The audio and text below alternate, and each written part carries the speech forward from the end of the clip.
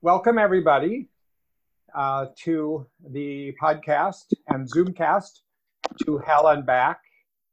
Uh, this is a special meeting within that podcast, and it's in response to the passing away of a dearly beloved uh, and hugely important person in the DBT world, Perry Hoffman.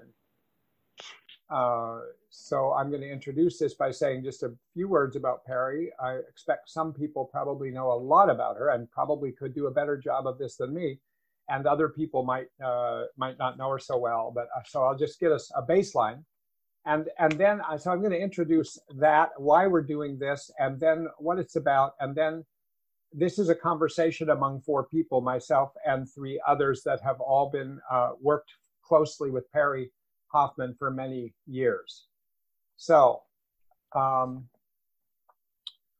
Perry, just very briefly, it's hard to be brief because actually the four of us who are going to be talking today also went to a funeral services in New York for Perry yesterday, and they were with lots of people and her family and put a lot together. And so it's all very fresh. It's hard to do a summary of something that's so huge and that just happened, but I'll do the best I can.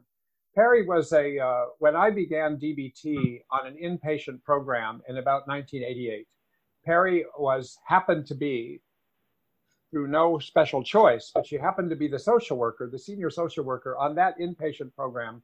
And that was the beginning of 30 years of her work in DBT. Who could have known? Because Perry seemed like just sort of like, I don't know. I guess I didn't have high expectations because I was just thrilled that I had a social worker who actually came to work and came to work on time. And if I asked her to do something, she just did it. And I thought, holy cow, this is great having an employee like this. Little did I know from a cross-sectional analysis at that moment of who Perry was, that what the longitudinal analysis would be, which is this is a woman who would change the world. So she went on and learned DBT. She went on and started to run family groups with me, with our inpatient families. And then she went on, and so she went on to do more family work. And then she decided to get a PhD in social work. Then she did some research in expressed emotion with families. She went on and developed an organization starting in 2001, the NEABPD, which has the largest organization in the world, I think, for advocacy of borderline personality disorder, brought together experts, professionals, family members, clients, all kinds of people together. And had conferences that, if you want to find the best website for the best conferences best resources you can get about borderline personality disorder, go to her website, NEABPD, which is borderlinepersonalitydisorder.com. So Perry then developed within NEABPD. She went on with Alan Frizzetti, who's one of the people on the conversation today. She went on to develop family connections in places in the 22 countries. So Perry went on to do family connections, and then the other two people who are going to be on today, Marie, Paul, and Beth, have been doing family connections for many years with Perry. So they've worked really closely with her.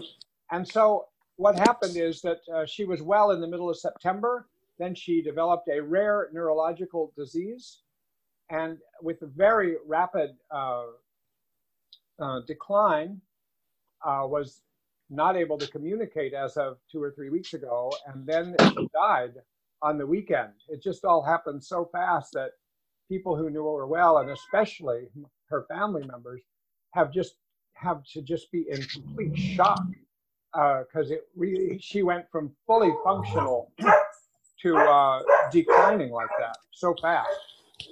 That's who Perry has been, but what we're going to try to do here is make it more fill out who she's been to us, because I was going to do a podcast on how death is not actually a dead end, or need not be a dead end. In general, I had lots of ideas about it, but then this happened.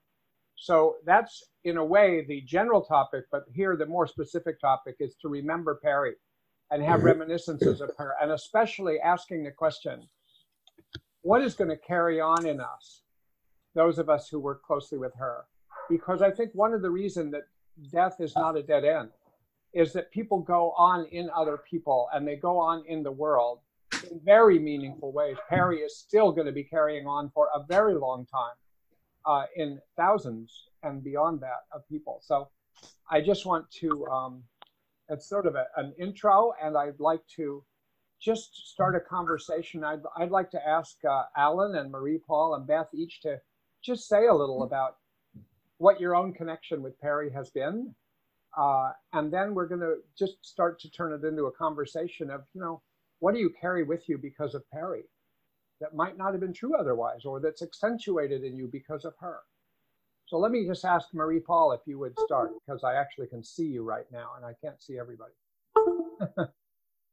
Sure. So would you like me to start by saying a few words about how I met Perry? That's sort of central to.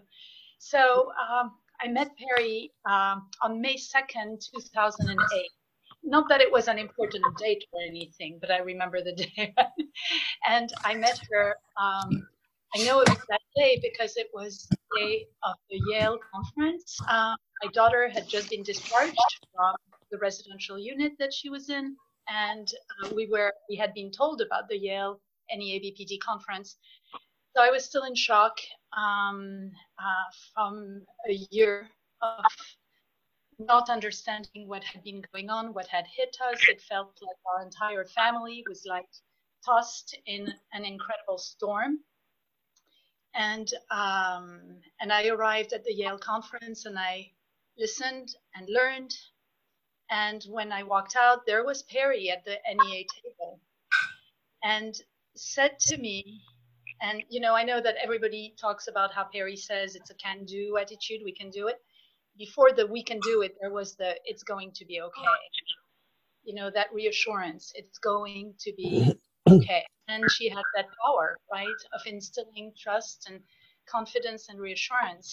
And she then proceeded to tell me about family connections. I forget what came after that in that first meeting, but I remember it's going to be okay. It felt like a raft had been thrown at me in the middle of this like storm, and I grabbed onto the raft, and I knew it was going to be okay. And little did I know that through family connections, which my husband and I took just a few weeks later, the raft would bring us close to shore. And that's how I met Perry. So for me, Perry is that raft. It's that sort of, life-saving device that saved not only us, our family, but also in many ways our child. And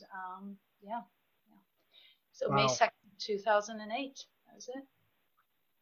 Wow, very personal connection. Very personal, very deep.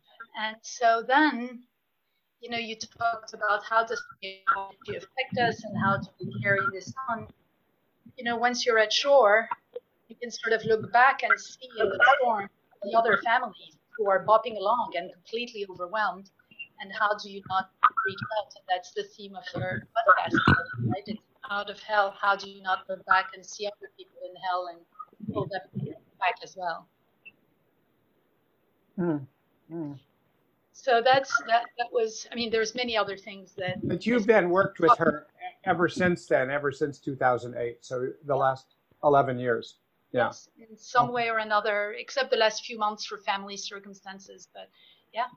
Yeah. Okay. Oh, thank you. Hey, Beth, would you introduce yourself and say a little about how you've known Perry? So I first met Perry in my first remembrance of meeting her is in 2012. And that was when I started to co-lead my first Family Connections class with Marie-Paul. And it was in a small room at McLean. And a couple of hours before the class, Marie-Paul said to me, so Perry is coming to the class tonight. And I said, Perry Hoffman is coming to the class tonight? And she said, yes, is that okay? And I thought, no, it's not okay because I don't know what I'm doing and I'll be nervous and I feel a little ill right now. And So anyway, the class went on, and at that point, I was trying to help co-lead the class with the large book in my lap, and Perry came in. I had wondered all along who this mysterious woman was who was on all the emails and clearly so involved in everything, and yet so behind the scenes. And so she came in with just so little fanfare and sat down right in the group. And within about 5 minutes, it felt like she was just one of the group. And so we went on with the class, and she was just so non-intimidating and so easy to be with. And after the class, she said what I would come to know as one of her couple of her favorite expressions which was that was terrific, and what a team.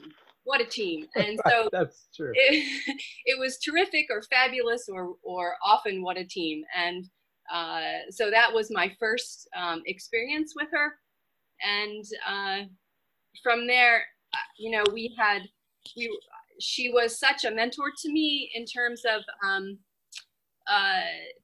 she was really one of the first clinicians that I met who viewed me as possibly being not just part of the problem with my son, but maybe part of the solution, and that I had in fact experienced some traumatic things as well. And over the course of several years, I feel like she, along with others in NEA, because we are like a very powerful group.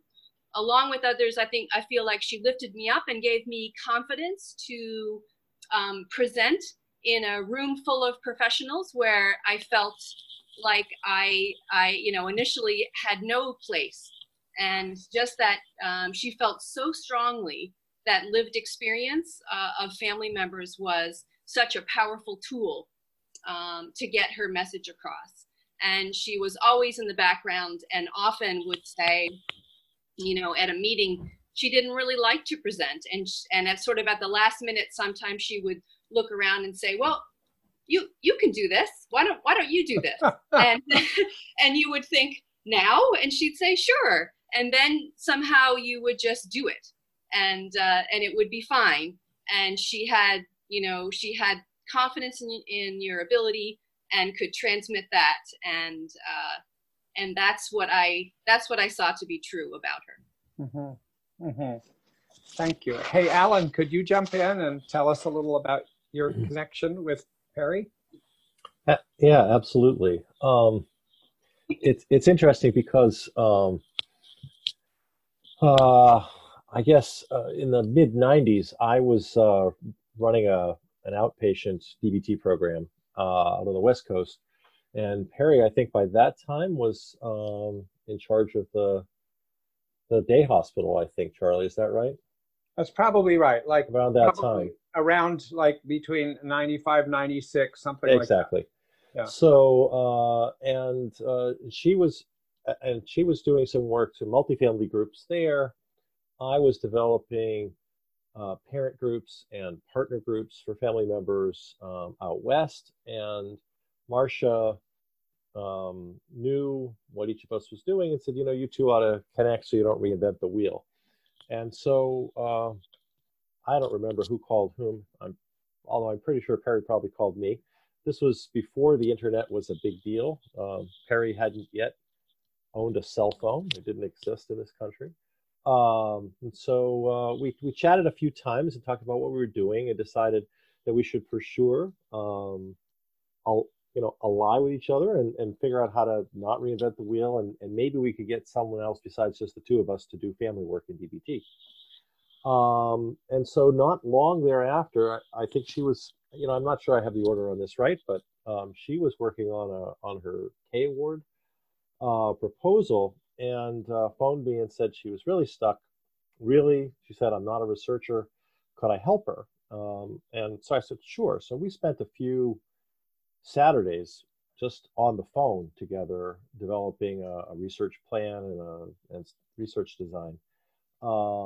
And strangely enough, that was enough, and it got funded, and that was great. So I got then an opportunity to got invited to teach at the Cape Cod Institute, which is one of those things you go to for a week in the summer, and you work until 1 in the afternoon, and then everybody goes and plays on the beach. And so Perry and I did that together, I don't know, 97 or 98. And she brought her family to Cape Cod for a week. I brought my family to Cape Cod. We hung out, and actually we had met a couple of times, but really got to know each other better then. And then we continued to work to develop our family DBT interventions. And then after she with other people started NEA-BPD in 2002. Pretty shortly thereafter invited me to join within a couple of months, and so I did. And then it was another question about, okay, so how are we going to do this thing with family? How are we going to extend this? This was, I think, part of the grant. And so we started meeting every week on the phone to develop the Family Connections curriculum. Her focus had prior been on psychoeducation and family problem solving. Mine had been on developing parent and partner skills. And so they actually all complemented each other, went together very nicely into this program. I don't know how long we met every week. I mean, I do remember she said, we have to do this first thing in the morning so it doesn't interrupt our day. We can meet for an hour every week. And I said, sure. What's first thing in the morning? And she said, well, I don't know, it was 7:30 work. And I said, sure. I said, but you do realize I'm on Pacific time. She said, oh, I guess that won't work for you then, in a kind of disappointed way. So then we met at 6 o'clock my time, 9 o'clock her time, I think probably just about once a week for maybe 8 months or something. And by then, we were really friends as well as colleagues, and of course launched Family Connections, and have been, she was just a dear friend all this time, and we did a lot of different projects together. So that's it in a nutshell. Thank you, Alan. Yeah. Let me jump in with a couple of things just to be moving into. I mean, what I really, I set this podcast up, and there's something very personal about this to me, not just about Perry, but in general about loss. One of the ways that I've learned in my life to cope with loss, really important losses, including Perry being a very dear friend, and someone that worked with me in Perry, Cindy Sanderson, being a very dear friend, is to realize, to allow myself to be moved in a way from the inside, to be affected by some of the characteristics of the person I lose, and really cherish those things, and they become somewhat part of me.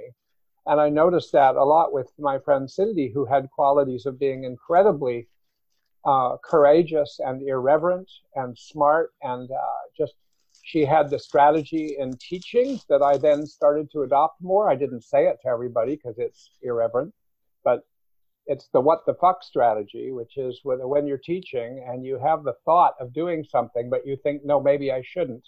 Just say to yourself, what the fuck, and do it, and then find out what happens. And she was really good at that, and I became better at that. And other things like that. And I've noticed with Perry, who's already affected me enormously over the past 30 years, and especially as I reflect on it. I mean, Perry was she was the most willing person in working together that I've ever probably worked with. I mean, if you just said, and this has already been said by a couple of people, if you said, I don't know, Perry, it came up a certain point, we were developing the DBT inpatient unit, and we were all psychoanalytic types. And it's sort of like, then we realized, talking to Marshall Inhant, oh, we have to learn cognitive behavioral therapy. And none of us knew it. And so we said, oh, how are we going to do that?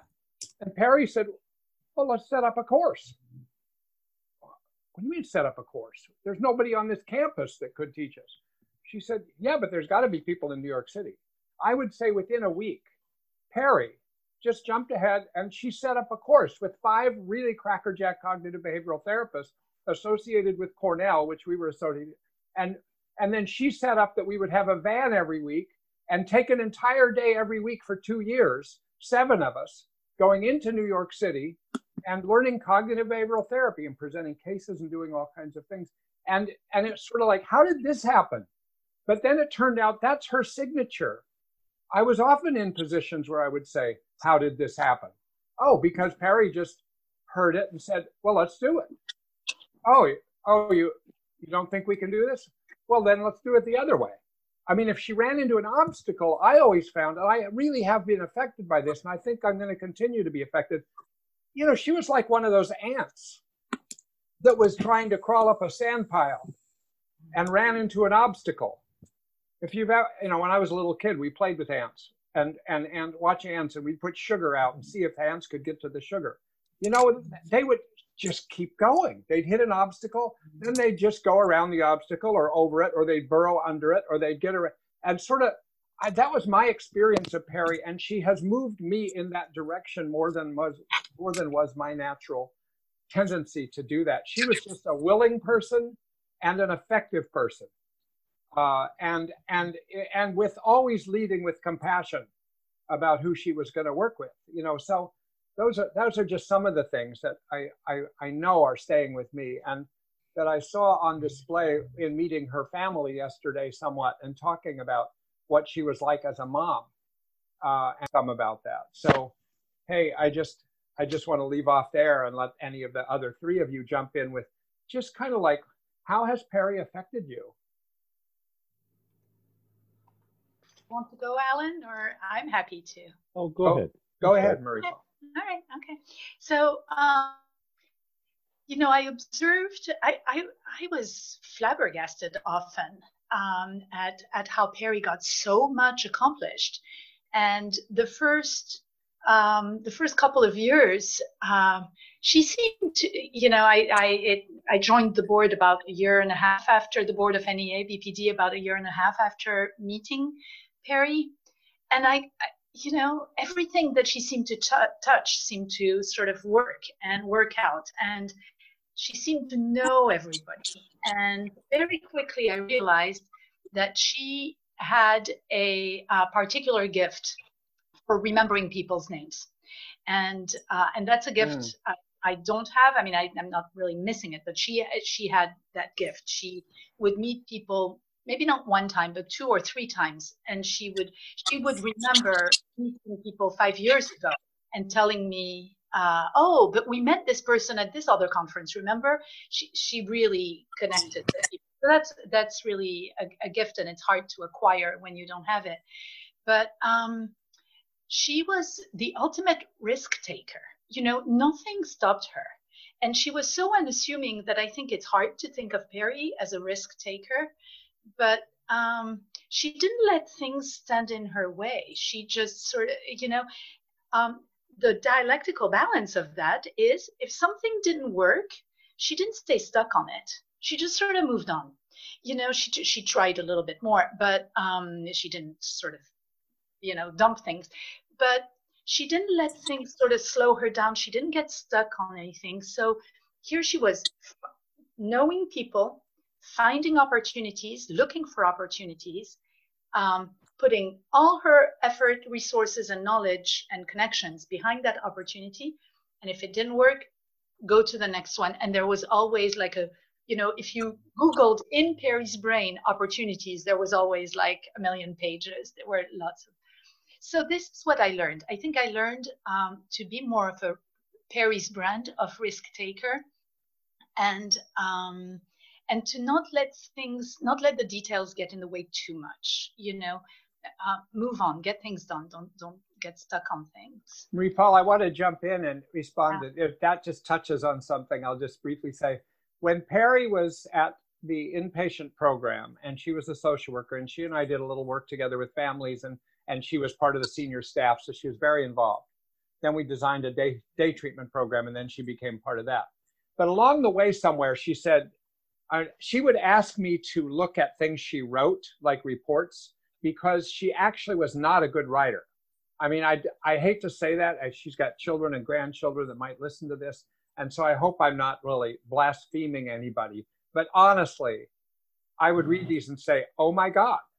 Because she would say, I'm not a good writer, Charlie. Could you edit this? And I would read it. I would edit it. And she'd say, thank you. And I'd think, wow, she's come a long ways for some. And then one day she says, oh, I'm going for a PhD. And I said, oh my God. I mean, you realize you have to write a dissertation? She said, yeah. I said, how are you going to do that? She said, I don't know. I'll get it done. I'll probably get some help. It's like, wow. Like this woman who actually doesn't like public speaking spoke 1,000 times, but she would speak for 5 or 10 minutes and introduce other people and give credit to everybody else but herself. And then she would write things, including major published research with a major researcher, Jill Hooley, about families and expressed emotion. She just kept going. It was like that kind of thing. Like she not only didn't let the world outside her stop her, she didn't let the deficits inside her stop her. She just found a way. So to me, I just think how many limitations I feel myself and just think, okay, Charlie, you can do it. Perry could do it. Or if I talked to Perry, she would have said, Charlie, you can do it. You can do it.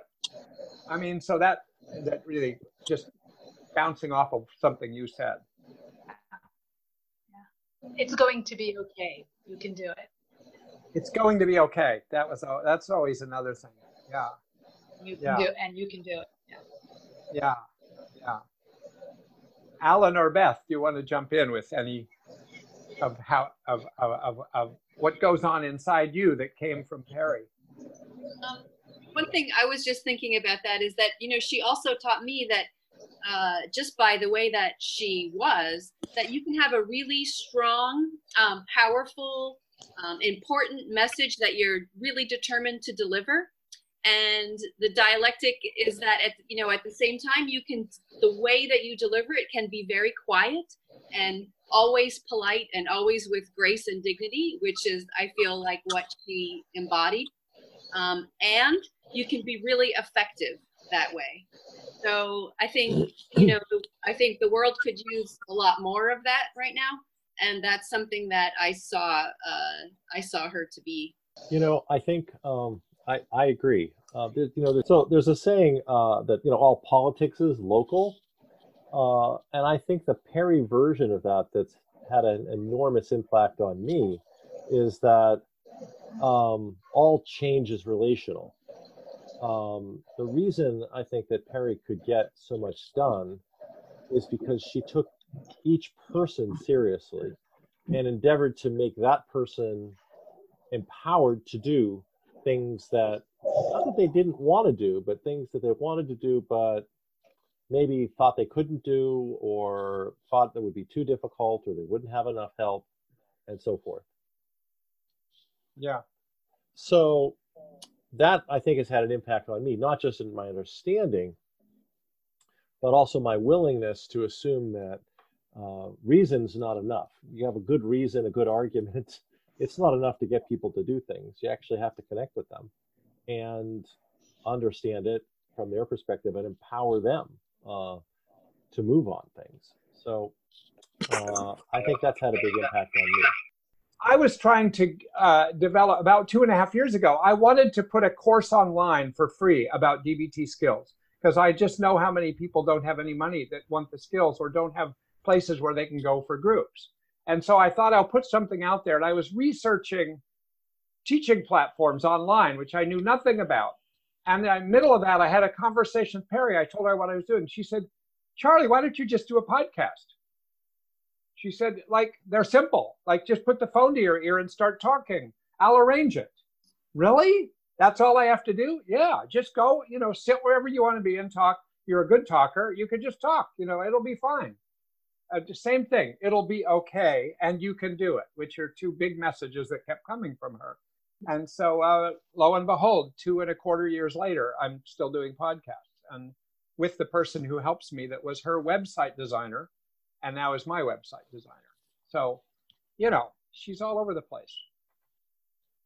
Sure. And she loved the podcast too. I know that she was downloading them and listening to them in her car. She really enjoyed the podcast. She had most of us get somewhere between like 12 and 16 hours a day of waking time. she seemed to get about 23 hours. I swear to God, you could write her at 4 in the morning and expect to hear later, and she'd write you back. Think, really? Like, what? You go direct? So she had that quality of not only encouraging willingness, but she was somehow available late at night, in the morning, on an airplane, in another country, and all these things. So it was quite moving. And the flip side of that was that sometimes she would say, well, I emailed him an hour ago and I haven't got a response. What do you think is wrong? And we would say, well, maybe it's lunch, Perry. Maybe it's just lunch. And she'd say, oh, okay. Maybe they're asleep. Well, Charlie, you would hear from her at all times of day or night. But because you were not on the board, the NEA active board member, the rest of us, when we would wake up in the morning around 6:30 or 7, we had our marching orders for the day from Perry that had been sent at 4:30 or 5, and there were or generally 1 or 3 or 2 4 emails, right? Now, look, I want to say something. You might think, those of you who don't know her, and I didn't know this about her until yesterday at these services, is that how could she be this obsessed with work and still have a family of 3 children, a husband, and 7 grandchildren spread across the United States between Los Angeles and Dallas and New York? And what we learned yesterday, I already knew in general, but nothing like this. Just note this little detail and extrapolate from this and imagine, how did she do it? She had these 7 grandchildren, and she didn't like to miss a ball game or a gymnastics meet or a graduation or anything. And so in a 7-year period, somebody added up the number of trips to Dallas. In the 7-year period in Dallas, she made 69 plane flights to Dallas. So 10 a year. So 10 times a year she's flying to Dallas, and that doesn't count Los Angeles or her kids in New York. So it was quite something. Quite how she did it was. I think that it had something to do with what you were saying earlier, Marie Paul, I think or Beth, that her capacity to get things done efficiently and without as much interference as most of us have was really impressive. I mean, when we ran our very first DBT skills groups on our inpatient unit, we had 3 groups going all the time. We had 18 patients, so we would have 6 in a group, and we would conduct the groups at the same time. And then we would compare notes afterwards because we were just learning to teach the skills. So Cindy Sanderson and I taught one of the groups. Perry taught a group with a psychiatrist who used to run the unit named Ann Applebaum. And then there was one other group. So we would finish, and then we'd go into our little rehash. And Cindy and I would say, oh my God, we tried to teach this skill, dear man, or this skill, radical acceptance, but we only got halfway through it, and we ran out of time. And then we'd ask, and how did it go for you? And Perry'd say, I don't know. We were done, and we still had another half hour to go. What? How did you do that? She'd say, well, it didn't seem that complicated. We just taught it, and they seemed to really like it. And her group was the happiest group in the bunch. It's like, how did she do that? So that too has affected me to just realize how efficiency. I mean, I still don't know how to do that. I've never run a workshop where even one of my teaching segments didn't feel like I didn't have enough time. But she did have enough time. She didn't have enough time at the end of her life, but she did have enough time. But I think for all the work, she was still, she was a fun person. She really knew how to have fun because, I think she taught me, too, how to find joy in just really simple things. So, I mean, when we traveled, one of her favorite things to do was to get on those hop on, hop off tourist buses that take you around. And she just loved that. We'd hop on and just ride around and hop off and hop back on it. And she just thought that was the greatest thing ever. And I remember once I brought her back some chocolate, just a chocolate bar from Switzerland. And you would have thought, I brought her back a diamond bracelet or something. I mean, she just was so happy with really simple things. So yeah, remember at the funeral services yesterday when they were talking about how her favorite thing in life was to have all 7 grandchildren in her house, all of them sleeping in her room, all of them in sleeping bags. So there was this ability to be as if she's in life, but she's actually just camping all the time. You know, she's hiking around and camping. I had this impression of her being spending so much time giving all of herself to Eddie, more hours than any one of us could give. And then I discovered that she had this entire other parallel life, which I never doubted, of course, but with her husband and her entire family. And the devotion that she gave to that must have meant that it was. So I think Perry was somebody who had 48 hours in a day. I mean, Yeah. she lived two parallel, incredibly full lives, and was able to pull it off. And it's, you know, what Alan says, she's a magician. She could do it. I frequently called her that. Yes. You did? Yeah. Yes. Because she could bend time that way. One of the things that I did that frustrated her the most, that she eventually came to accept, was that I don't have my email on my phone. And this drove her crazy. Yes. So eventually she just took up texting with me. she moved herself down to your standards. Yeah, exactly. and she did actually, I think, fully accept it, because she stopped bugging me. I don't know, many years ago, she stopped bugging me about this. Yeah. But she would chide me terribly because I was, the last person last employed person who could afford it, who didn't have a smartphone. I went to the smartphone world being dragged and screaming, didn't want it, and I still refuse to put my mail on it. So I just have to have some order in my life. So, but she tolerated it okay. Well, and as we heard yesterday from the families of her children, and their children, is that she was at some moments not a helpful person to have around the table when the parents were trying to get the kids to shut their phones down. That was so easy to imagine. And the kids are saying, "But Grandma's doing it," and she would stop for 5 minutes and then do it again. So she was that is multitasking. Yes, she could multitask.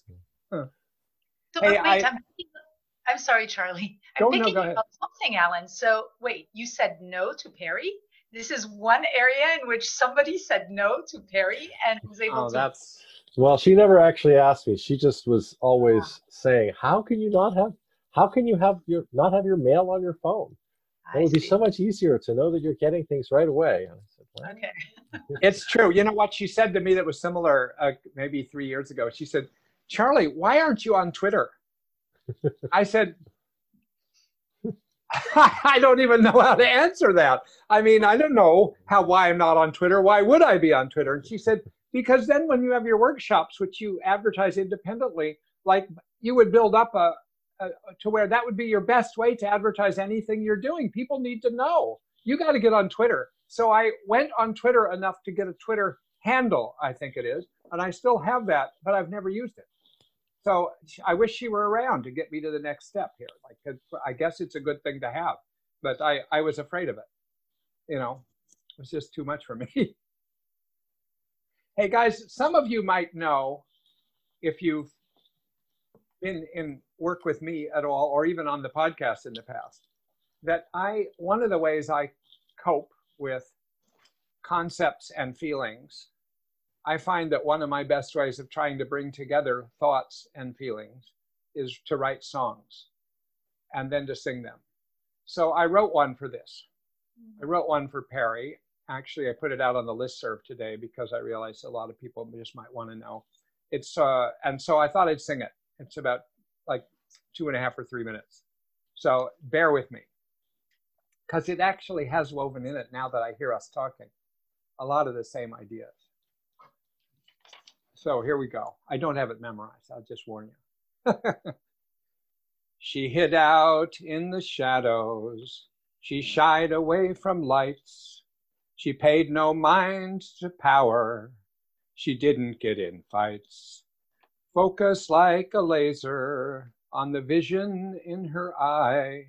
of alleviating suffering until she said goodbye.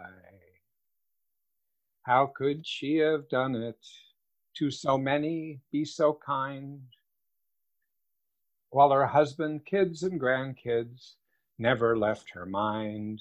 She touched on so many thousands who are touching thousands more. With all of us, she truly was a teacher to the core. She isn't in the shadows. She isn't in the sun. She carries on inside us, each and every one. If you think of something good to do, but fear is in the way, just know that Perry says to you, we can find a way. She isn't in the shadows. She isn't in the sun. She carries on inside us, each and every one. So just thought I'd put that out there. If you wanted to know that or hear that or write it down, if it was meaningful to you, I sent it out on the DBT listserv. And if anybody else wanted me to, I guess I could put, I'll have Mark help me just put it on the website. That'd be an easy way for people to access it. Thank you, Charlie. Yeah, you're welcome. Nice. Wonderful. You're welcome. I was thinking that it's, sorry, Alan, really quickly, I was thinking that, it's odd to not have her on here with us on Zoom. Her name was always either she was there and that is so relevant to your song. She's, She loved those songs. I mean, that actually, she encouraged me. I mean, so I became increasingly brazen and unresponsive to criticism, because Perry would just say, Charlie, they're great. Just do it. Just do it, And so because she hosted something that a lot of was a Sunday night call-in series that went on forever. And so the first time I did stuff like that with her, it was Kelly Kerner and I would go on Sunday nights and talk for an hour. And Perry just loved it. And she loved everything about it. And she would get, she'd contact me afterwards and talk to me about it and say, oh, I really love that. So, she was the master of positive reinforcement in the most effective ways. In a way related to that, I think it's, maybe it's worth mentioning that I think that, to be balanced or dialectical, as we say, for her, the upside was that she was so able and willing to tune into other people and help them and empower them and really just provide an enormous amount of warmth and support, that I think sometimes that made it very difficult for her to be an equal in those relationships. I think that she was, she had her own, of course, things in life that were distressing and difficult, and I know that it took a few years of me knowing her before she would, with some prodding, actually talk about the complexities of her life, not just the aspirations and the things we need to do and the positive moving forward parts. Everybody knows this, but I think it's important to acknowledge she had her frustrations and sadnesses and misgivings and worries, just like everybody else. She just managed them more privately than most, mostly for better, although I imagine occasionally not, from time to time. Yeah, Alan, I had a conversation. I know you know her kids better than I do. I knew them about when they were teenagers, just a little bit, when I had my own son was 1 year old and I was at her house. And met them and could not imagine that my 1 year old was going to turn into a teenager someday. Now it's beyond that. But she, I just lost what I was going to say. What was I just saying? Something about her kids and her. Oh, yes. Oh, that was it. So, thank you. Because last evening when they were sitting Shiva and we were at the house of one of her sons. And I had a conversation with her daughter. And I said, something about your mother. You know, she just had such a steady capacity to be there and be present and be empathic and non-judgmental and stuff like that. I said, there must have been moments when she was judgmental. She was your mom, right? I mean, I had a mother like that, actually. But I was one of the few people that knew some of the things my mother would now and then say that were just like off color. Like, are you kidding? This very religious Christian woman who's always that way. And so I asked the daughter, and Rennie said, yeah, well, you know, my mom, what I came across to me was my mom and I were best friends. I mean, she talked to me about everything. So I knew the other side of things. You know, I knew. And so you have to assume just what you're saying, Alan. I'm glad you brought it in, that she made everything seem easy and go well, but actually she had to cope with everything. She had children, she had grandchildren, she had problems going on, she had a marriage, she had different jobs. I mean, so it was very complicated. So that's part of why I'm sort of find her a mystery and somebody to learn from. How did she do that? I feel like by comparison to her, I'm like, all of my problems are falling out of me all the time. It's like, I just wish I could have learned to button some of them up a little better.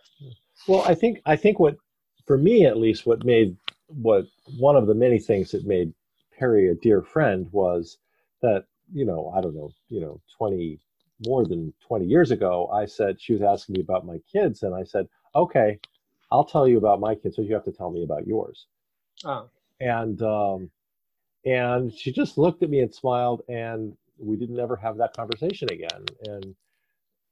And so I got the dope on stuff, and you know, and I think her family life really was remarkable. It's not that there's some skeleton to uncover here. It's the ordinary worries. You know, somebody's sick, or you know, something happened. You know, her brother died. You know, there's a lot of parts. But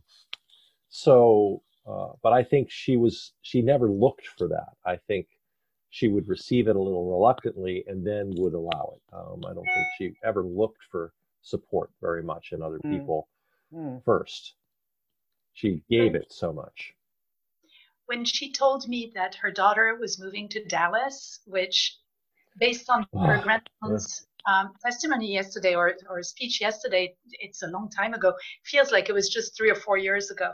But when she told me this, I knew how close she was to all her family members then. And I said, Perry, this must be so hard for you. And she looked me straight in the eye and she said, and you know what I'm going to do? I'm going to not speak about it. And that was the end of that conversation. Oh, and then 2 or 3 weeks later, I asked her how she was doing. And was she all right? And she said, I'm totally fine. We know what we're going to do. We're going to travel there, and we're going to be there every weekend if we need to be. And she was back to being fine. So she just sort of like. Right. Well, that was a conversation I had too. I said, how is she doing with this? And by that point, it was probably a week later. She said, they have airplanes, you know, and she made good use of them. So, yeah, wow. She really did. The other thing about her that I can share, she spoke, of course, adoringly of her children and grandchildren, but she spoke really with great power about her children when they made choices that sort of went along with strong moral values that maybe revealed who they were. You know, when one of her children chose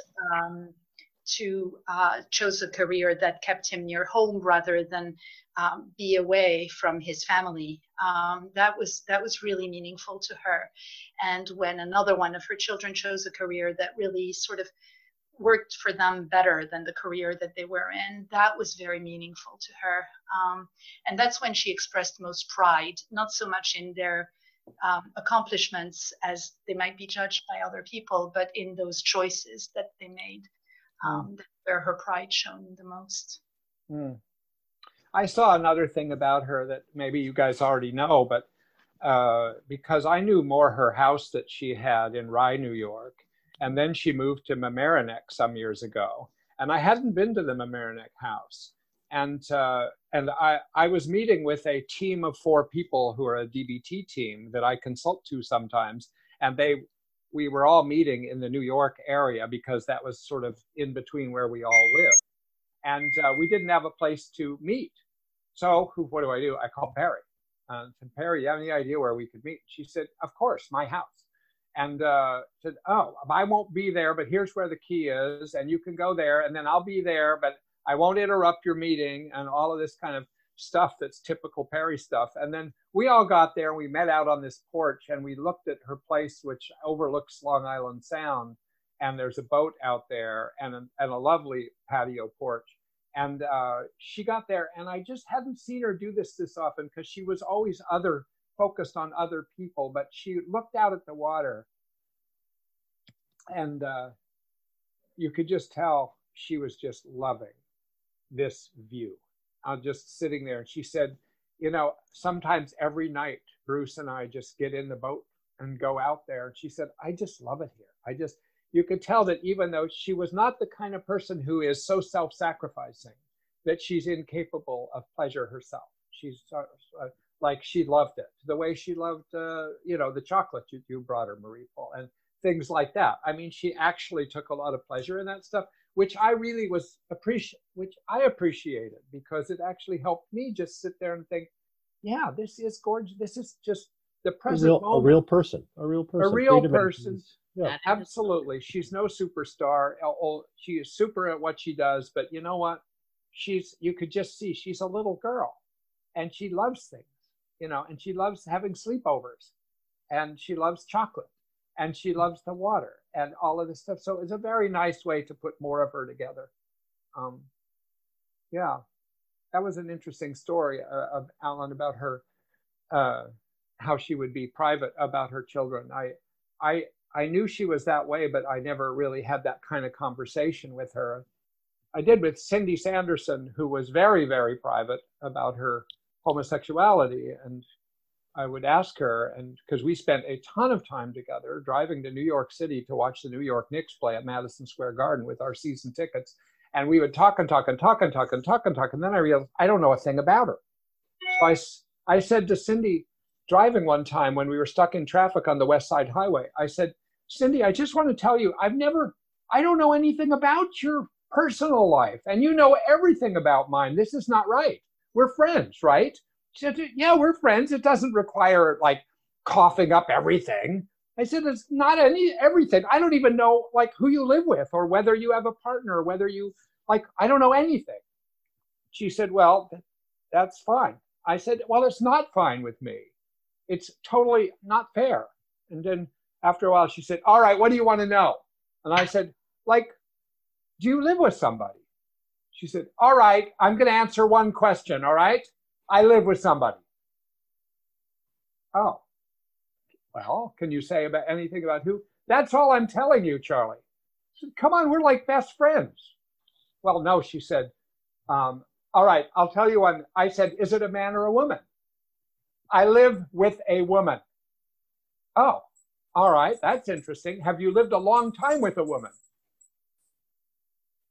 Yes, many years. You're asking way too many questions. I said, no, but I mean, okay, I could leave it there. I mean, well, let me ask you this. Is it a relationship? And she said, look, I'll tell you one thing and then we're done.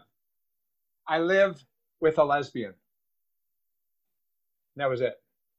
That was huge progress. But if I had had that conversation with Perry, it wouldn't have been at all like that. It would have been easier. It would have been, as they say in the current political debate, a quid pro quo. We would have exchanged information. It would have been a lot easier. Yeah, you had to ask, but she was otherwise easily focused on other people. And also, everybody observes their own limits. Right. No? Right. You have to you have to respect that. Yeah.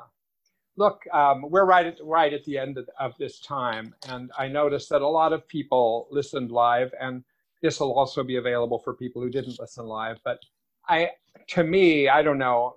One of the main reasons I did this was very personal. I wanted to have a conversation with people about Perry, and who really love Perry. So thank you. Thank you so much. Thanks for organizing it, Charlie. Thank you. Yeah. Thank you for having the idea, Charlie. I think that, this concept of people live on, and they live on through their actions, and they live on in us, and then we get to pass it on is wonderful. No, That is not a dead end. that's right. That's right. We go on, We do. we do. I've been following teachings lately by Thich Nhat Hanh, who is in this process of dying in Vietnam. And it's very much this idea that actually it's not an ending. It is a transformation. It is a different moment. It is a different stage. But Perry's very much alive in this conversation, in this whole thing. And she's going to continue to be alive in every NEA BPD meeting and every Family Connections meeting and lots of other things that we do. And of course, in her children. And now we have a song as well. Now we have a song, right? We have a song, a We Perry. have a Perry song. Take Perry it to NEA. You can take it to Family Connections. Hey, look, thank you, everybody. I hope that this was interesting for people. And like I said, if anybody wants to give any feedback about this, just respond to it or say something about it, feel free to email me at c.robert.swenson@gmail.com, or through my website, you can send an email. And I'll pass those things on to the other people who are talking, So be well, everybody. Well, thank you very much. You're welcome. You're Thank welcome. you. Thank you, Charlie. All right. Take good care. Night. Bye-bye, everybody. Night. All right.